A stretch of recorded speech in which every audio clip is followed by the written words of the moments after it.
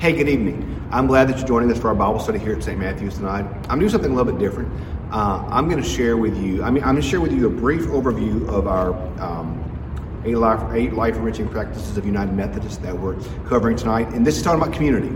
So what I'm going to do is I'm going to share with you a real quick intro about why community matters. But then I'm going to share with you, many of you may have seen this, so you may be seeing something that you've already seen. But I'm going to share with you some words that I shared this morning to our church about unity in light of the election and in light of where we find ourselves today. So I'm going to share these words with you at the end of a brief overview about Christian community and why this matters. So I hope you can so stay with us as we're streaming this video, and you'll hear some words I had to say today about Jeremiah.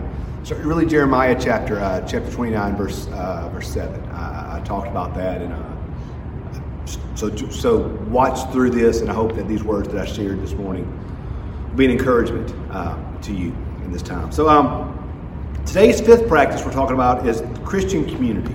And community is a very important thing, and it's actually interesting in light of the election, talk about unity and community. That we need community, and for Wesley, community was a big deal. One of my favorite quotes by John Wesley was, he says, there's no such thing as the Bible teaches nothing of solitary Christianity. He said you can no more be a solitary Christian than you can be a holy adulterer. For Wesley, community was a huge deal. And this is why. For Wesley, community meant that we would always have someone walking beside us, doing two things. One, keeping us accountable, and two, loving us. And so I want to talk tonight briefly about accountability. The Bible says as iron sharpens iron, so does one sharpen another. If you've never been in a group that keeps you accountable, let me tell you what you've missed. I've been in a couple of these groups, and here's what's beautiful about accountability in this setting is I was afraid in these moments of accountability that I was going to have somebody beating up on me or telling me that I was wrong or telling me that I'd made mistakes and really making me feel bad about it. But that wasn't what I found in community. What I found in the community was I found brothers and sisters who, when I admitted my faults to them, they encouraged me and they loved me and they helped me to walk more faithfully. Because think about this. How often in our life do we have someone who walks beside us and loves us even when we make mistakes? For most of us, I know for me, for most of my life, my great fear was being rejected when I admitted my faults. Being rejected when I admitted my mistakes.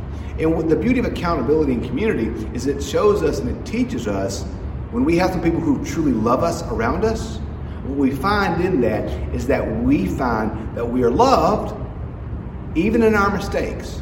Because y'all, it's a humbling thing. I've been there before. I've been there where I've had to confess my mistakes and my sins to a group of brothers and say, I blew it, guys. I messed up in this area of my life. I failed here. And have them say to me, Andy, we still love you. And in fact, we love you so much, we're going to help you in this next week. How can we help you walk more faithfully in this moment? It is a soul-stripping but beautiful thing to have to lay yourself bare and admit your faults. But instead of finding rejection, finding love, acceptance, and encouragement. For Wesley, that was in many ways the key to Christian growth and the key to Christian discipleship. He didn't think you could be sanctified.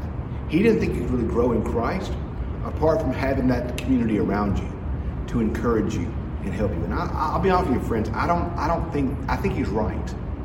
I don't think we can truly grow or truly be faithful in Christ apart from that community around us.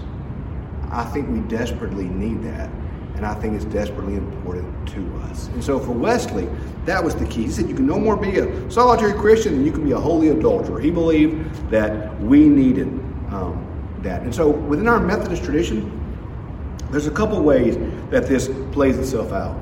And it really is seen in the notion of small groups. And so for most of us, the most basic small group that we can be a part of is our Sunday school class. And if your only experience in Christian community is Sunday morning worship, then you're never going to really truly experience the power of community.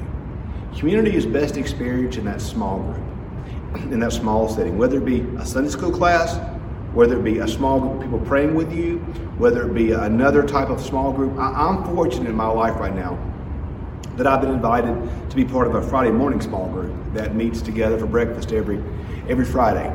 And we just study the Bible together. We're studying Acts right now. And I was texting one of the guys in that group yesterday, and I was just saying what a blessing it is that I'm in the group, how much that group has been a blessing to me. And he jokingly said, I think he was joking, he said, we're still on probation. We'll check you out a little bit later.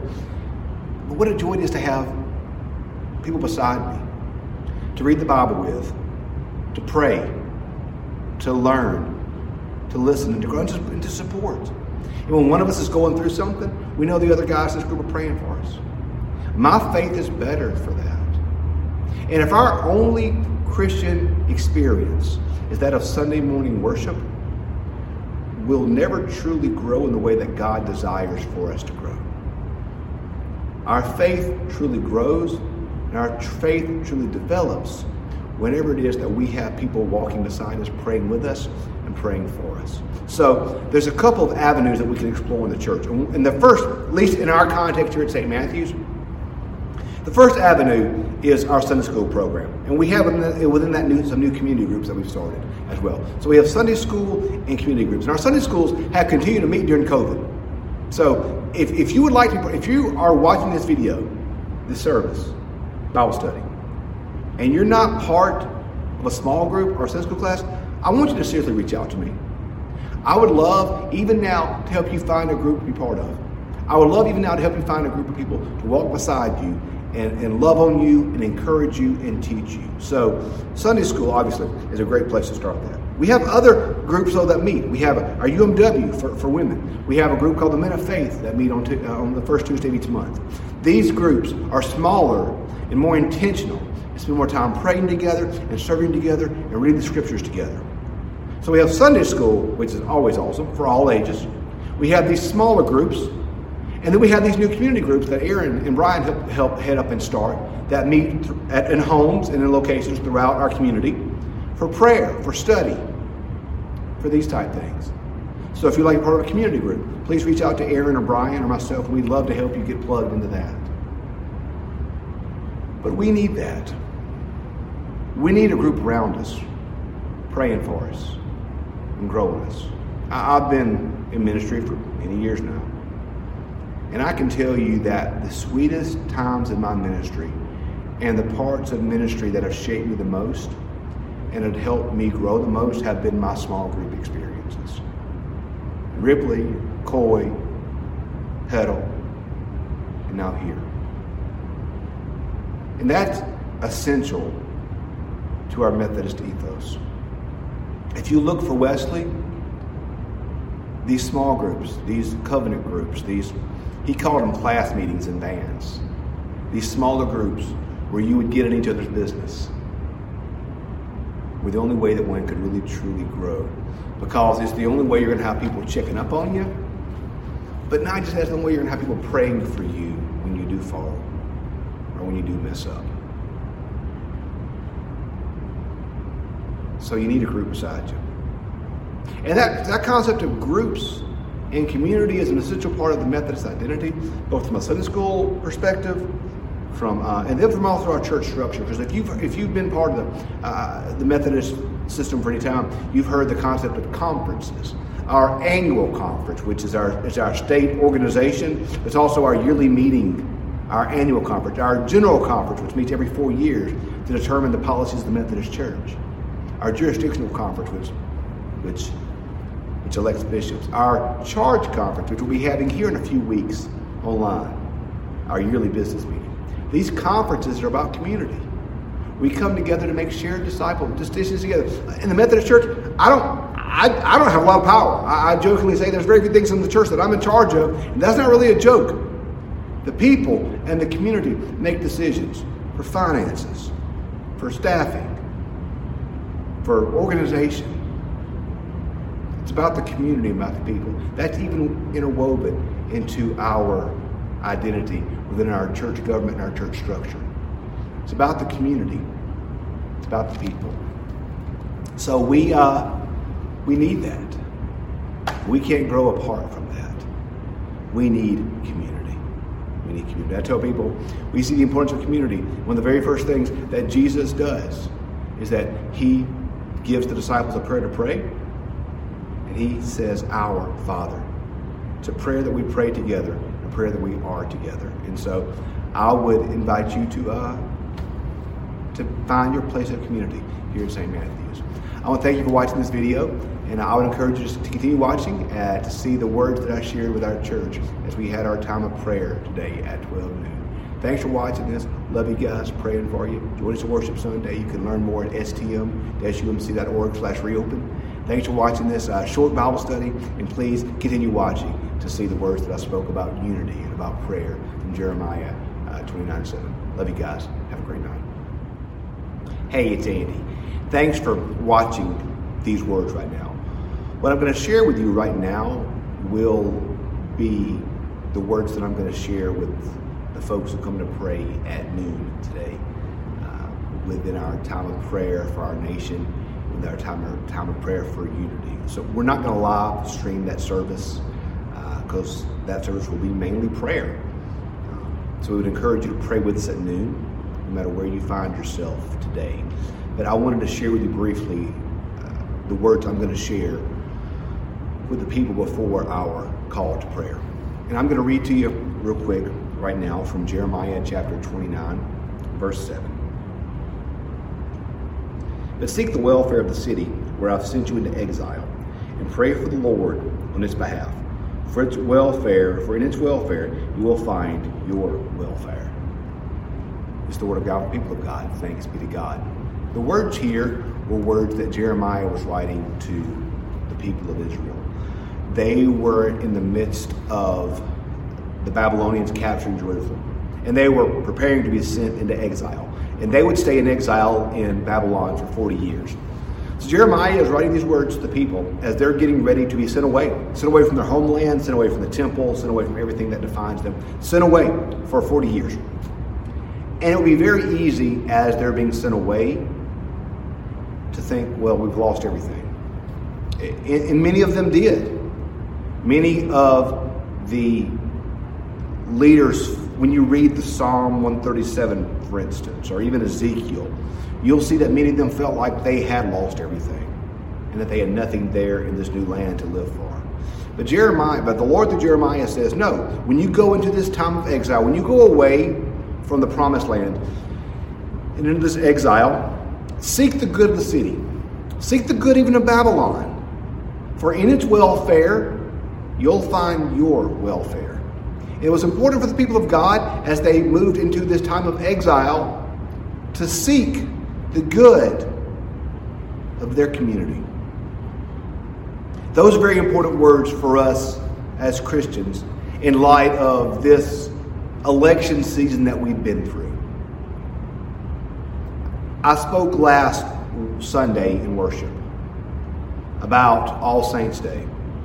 We read from Revelation in this beautiful scene of worship in Revelation chapter 7. We talked of Hebrews 11, where the Lord tells us that those saints of old sought a country that was not made with human hands, but eternal in the heavens. And their true country and their true home was not of this world, but it was of a greater God and God's kingdom. And that's how we are as Christians. We live in exile here. We do. This world's not our home. This world's not our home. We're moving to a different home one day. But I think it's important for us to hear the words of Jeremiah in this moment.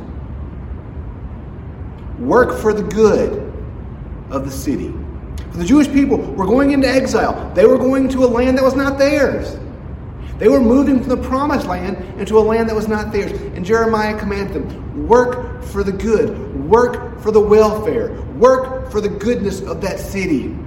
For its welfare is your own welfare. And friends, that's our command in this season following this election. It's been a contentious time. We have brought into this a lot of emotion, a lot of worry, a lot of fear, a lot of doubt, a lot of hurt, a lot of pain. And many of us right now are feeling those same emotions. We're feeling conflicted. We're feeling angry. We're feeling disappointed. We're feeling hurt. We're feeling all of these things. And it's okay to acknowledge that. It's okay to acknowledge that. But we're commanded by God to work for the welfare of our city. One of the great prayers of Jesus that he gives to his disciples is John 17.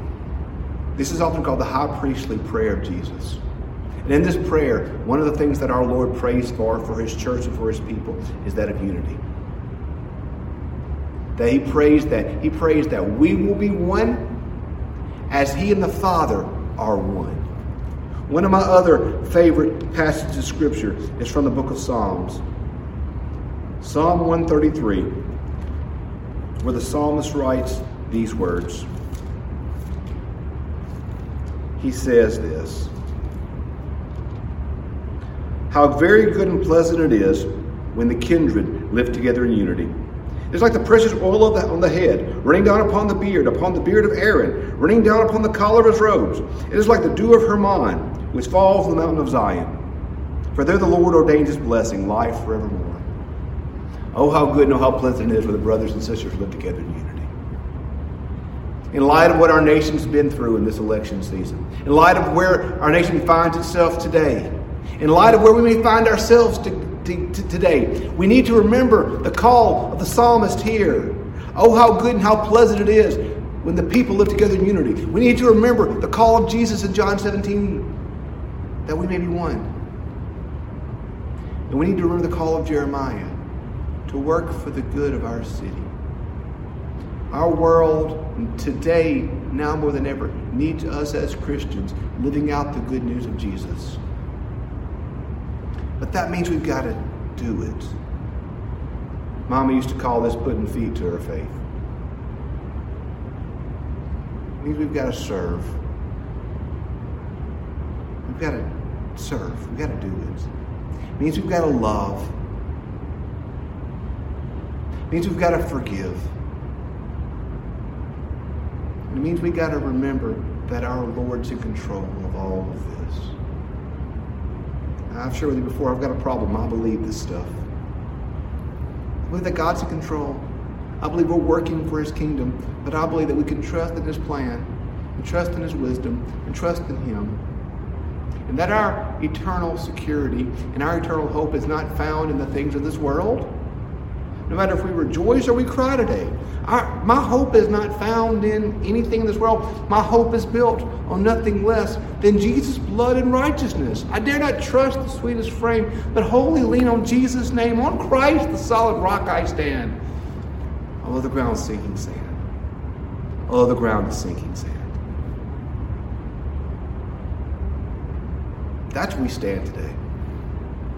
And that's where our unity comes from today. Not from the stuff of this world, but for our shared love of Jesus Christ and his kingdom. And his shared command for us today to work for the good of our city. And work for the good of our nation. And work for the good of our state. The world needs us now to do this. And together in Christ we can.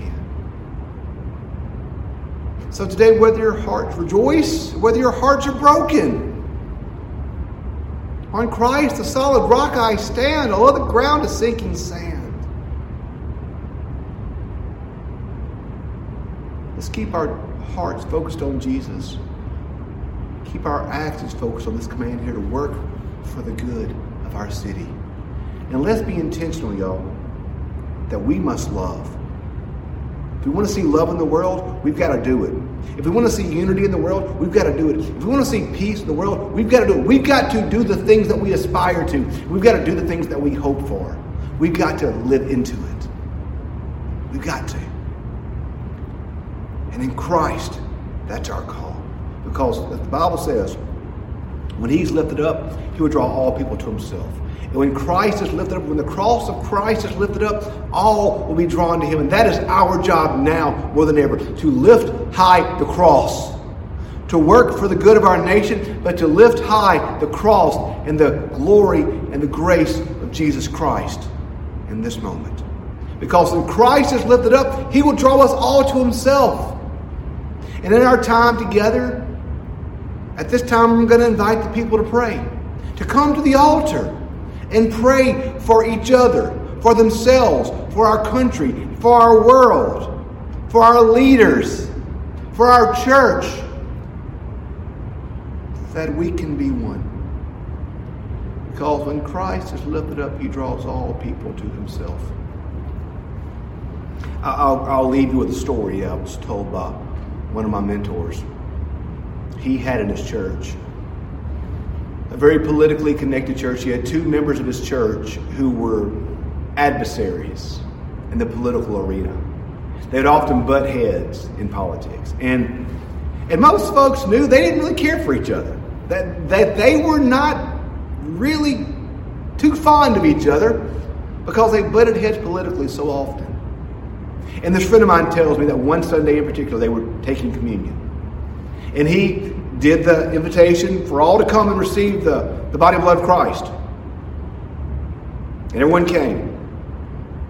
And he said it was beautiful. He said it was stunning and beautiful at the same time. When he went down the altar serving, who did he find kneeling beside each other?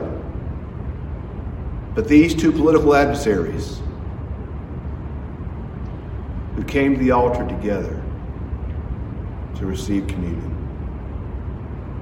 There, by the blood of Christ, and there, by the call of Christ, and there, by the goodness of Christ, he found these two adversaries unified at the altar of Christ. When Christ is lifted up, he will draw us all to himself. So today, may we make much about Jesus. And may we lift him up. And may we find all drawn to him. When we look to our right and to our left, may we see that the person sitting beside us might be somebody we might even regard as an enemy. But Christ has drawn them there. And through Christ we're one. Doesn't always mean we agree. Doesn't always mean we're on the same page. Doesn't mean that we might not have conflict. But when Christ draws us together, we find our unity. So today, no matter where you're watching this, may we find the unity that we desire in Christ Jesus. And may we all come to his table together. May we pray for each other and pray for unity within our own lives, unity within our families, unity within our nation. And may Christ be lifted up. May the church of God move forward together, glorifying Christ and pointing all to his grace and salvation. Love you guys today, and I'm praying for you. Let's pray for our nation, and let's pray for each other. Let's pray for God's grace in all things. Please today join us in prayer at 12 noon. Amen.